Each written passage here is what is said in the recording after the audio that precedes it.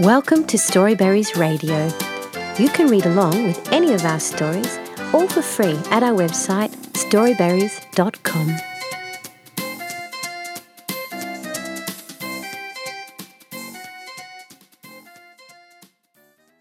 Rapunzel by the Brothers Grimm.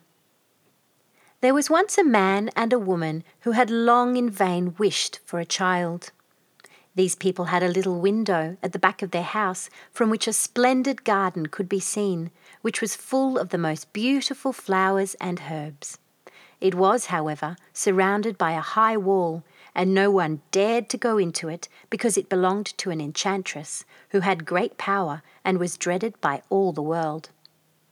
One day the woman was standing by this window and looking down into the garden, when she saw a bed which was planted with the most beautiful salad rampion, also known as Rapunzel, and it looked so fresh and green that she longed for it. She quite pined away and began to look pale and miserable. Then her husband was alarmed and asked, "What ails you, dear wife?" "Ah," she replied, "if I can't eat some of the rampion which is in the garden behind our house, I shall die." The man who loved her thought, "Sooner than let your wife die, bring her some of the rampion yourself, let it cost what it will." At twilight he clambered down over the wall into the garden of the enchantress, hastily clutched a handful of rampion, and took it to his wife. She at once made herself a salad of it and ate it greedily. It tasted so good to her, so very good, that the next day she longed for it 3 times as much as before. If he was to have any rest, her husband must once more descend into the garden. In the gloom of evening, therefore, he let himself down again. But when he had clambered down the wall, he was terribly afraid, for he saw the enchantress standing before him. "How can you dare," she said, with an angry look, "descend into my garden and steal my rampion like a thief? You shall suffer for it." "Ah," he answered, "let mercy take the place of justice. I only made up my mind to do it out of necessity. My wife saw your rampion from the window and felt such a longing for it that she would have died if she had not got some to eat." Then the enchantress allowed her anger to be softened and said to him, "If the case be as you say, I will allow you to take away with you as much rampion as you will. Only I make one condition. You must give me the child which your wife will bring into the world. It shall be well treated, and I will care for it like a mother." The man in his terror consented to everything, and when the woman was brought to bed, the enchantress appeared at once, gave the child the name of Rapunzel, and took it away with her. Rapunzel grew into the most beautiful child under the sun. When she was 12 years old, the enchantress shut her into a tower which lay in a forest and had neither stairs nor door, but quite at the top was a little window. When the enchantress wanted to go in, she placed herself beneath it and cried, "Rapunzel, Rapunzel, let down your hair to me." Rapunzel had magnificent long hair, fine as spun gold, and when she heard the voice of the enchantress, she unfastened her braided tresses, wound them round about one of the hooks of the window above, and then the hair fell 20 ells down, and the enchantress climbed up by it. After a year or 2, it came to pass that the king's son rode through the forest and passed by the tower. Then he heard a song which was so charming that he stood still and listened.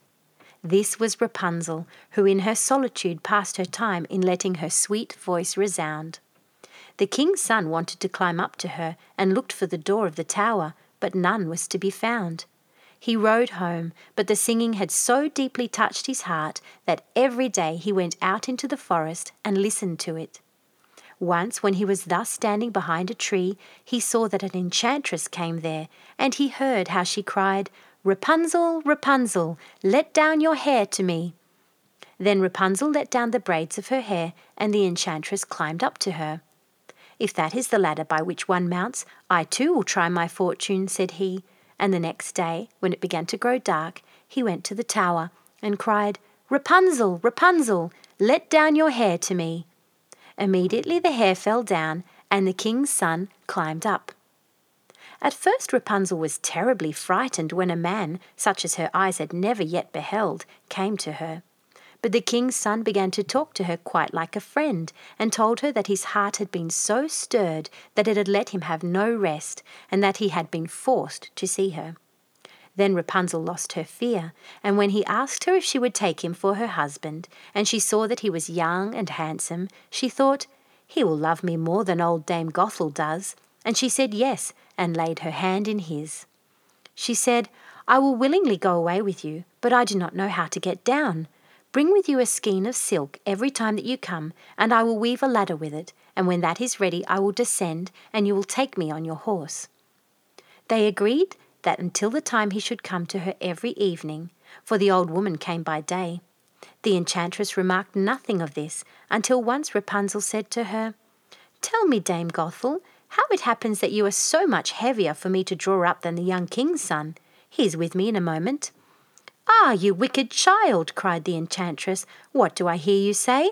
I thought I had separated you from all the world, and yet you have deceived me."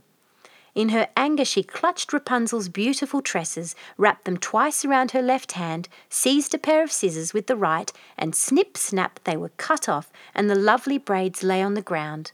And she was so pitiless that she took poor Rapunzel into a desert, where she had to live in great grief and misery.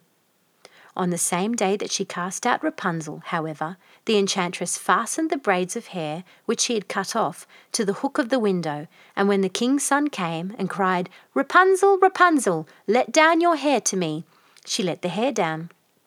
The king's son ascended, but instead of finding his dearest Rapunzel, he found the enchantress, who gazed at him with wicked and venomous looks. "Aha!" she cried mockingly, "you would fetch your dearest, but the beautiful bird sits no longer singing in the nest. The cat has got it, and it will scratch out your eyes as well. Rapunzel is lost to you. You will never see her again."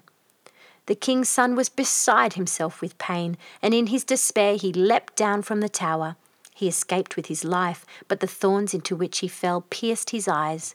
Then he wandered about quite blind in the forest, ate nothing but roots and berries, and did naught but lament and weep over the loss of his dearest wife.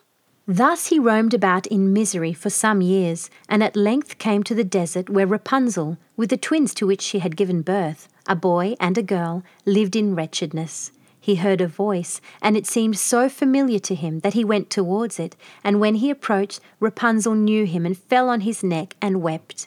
2 of her tears wetted his eyes, and they grew clear again, and he could see with them as before. He led her to his kingdom, where he was joyfully received, and they lived for a long time afterward, happy and contented. The end. Thank you for reading with Storyberries.com. Free stories for kids.